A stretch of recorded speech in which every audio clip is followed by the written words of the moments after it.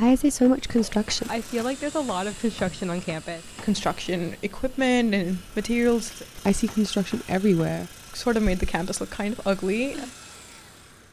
Walking around campus, I have these same thoughts. Honestly, all this construction seems a little bit surprising to me, especially because the college has this mission to lower emissions 35% below 1990 levels by 2020 and to go carbon neutral by then. Construction is not really sustainable. We just heard Amy Johns, who is the director of the Zilker Center for Environmental Initiatives on campus. She does point out, though, that Williams College has a mission, and it's an important mission. I think not just for the students who are here, but for society writ large, that education is part of a sustainable society too. And the most sustainable campus we could have is to shut down. We could close all our buildings and not use any energy, but then we wouldn't be educating students, and we wouldn't be fulfilling our mission. So the question then is, how do we go about this? How does the college make decisions about when to build so that the needs of everyone on campus are met, but the sustainability goals are met as well? We go through it's a quite long process. And a lot of times people don't see that process. So they're like, oh, all of a sudden we got this new building. It doesn't happen overnight like that.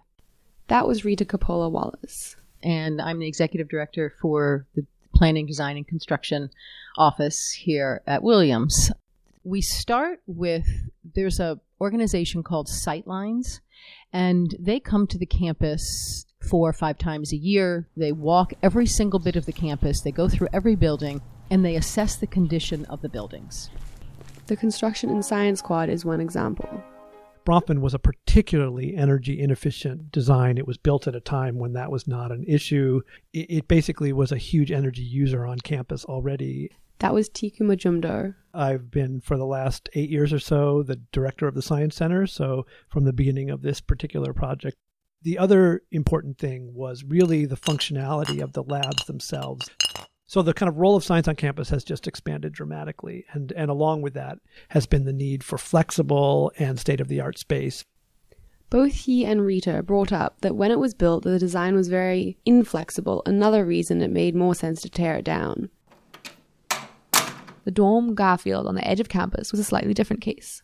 I think it was the late 1800s that it was built as a vacation home, if you will. And then in comes the fraternity, and there are 20 brothers in the fraternity. Then the fraternities are dissolved. The college acquires Garfield, and 40 beds, never added on. So clearly this is not a great setup, and the college had to do something about it. When we think about what would be the best choice to make for any given building project, we should think about not only how much energy is it going to use once it's constructed, but how much energy is going to go into constructing it and into the materials that are used in it. We just did carbon analysis of a building while trying to decide whether to tear it down or renovate it. That was Garfield House. And interestingly, we did end up tearing it down, and that ended up being the better choice even from a life cycle perspective.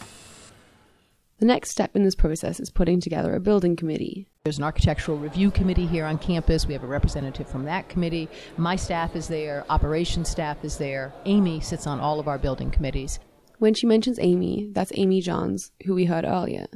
As well as always somebody is there representing the organization that the building is affecting. Once it has been decided that a building does need construction and the committee has been made, they hire an architecture firm to put together multiple different options. The building committee then chooses one of those options. I was curious about the Zilker Center's role in all of this, and so I asked Amy Johns about it. When the Zilker Center gets involved in the building process is a moving target, actually, and that as Williams has gotten more serious about sustainability, we've gotten involved earlier and earlier and earlier in the process. She said that the Zilker Center needs time to do the research and energy analysis before a firm is hired, and so it's best if the Zilker Center can be involved from the very beginning, before any big decisions are made. Once all these decisions are made, construction begins, but there are certain standards that colleges must upkeep. The trustees approved some green building standards back in 2011, I believe. that did give a standard of LEED Gold or the equivalent, no new emissions from construction, and a couple other things that were sort of smaller. With these new policies, new buildings are much more energy efficient. The new North and South Science buildings will have about twice the square footage of old Bronfman and yet use about half of the energy. Plus, the new science centers are much more flexible in their design. Looking forward to the future as well, we have to take climate change into account. It's a tricky thing because none of us really know when and to what degree the changes are going to happen. We know they're coming, we just don't know the exact timeline. And so more than anything, what we're doing is trying to build flexibility into buildings. While trying to keep up with the needs of the student body and faculty and staff on campus, as well as be as sustainable as possible, construction will be necessary, and yet we have to be careful not to overdo it. The question of how to balance a historic campus and energy performance and financial cost, honestly, is a huge one and is being actively discussed at the trustee level and the senior staff level. It's important to consider the sort of the character and the feel of the place and not just the cost and the energy performance. Those things are easy to measure. And so because they're easy to measure, they're easy to prioritize. But that it would be all too easy to make our decisions based on those and then suddenly 10 years from now look around and essentially say, this place is cold or impersonal or what happened and it doesn't feel like Williams anymore. And so that qualitative piece is really challenging, but I think also really important.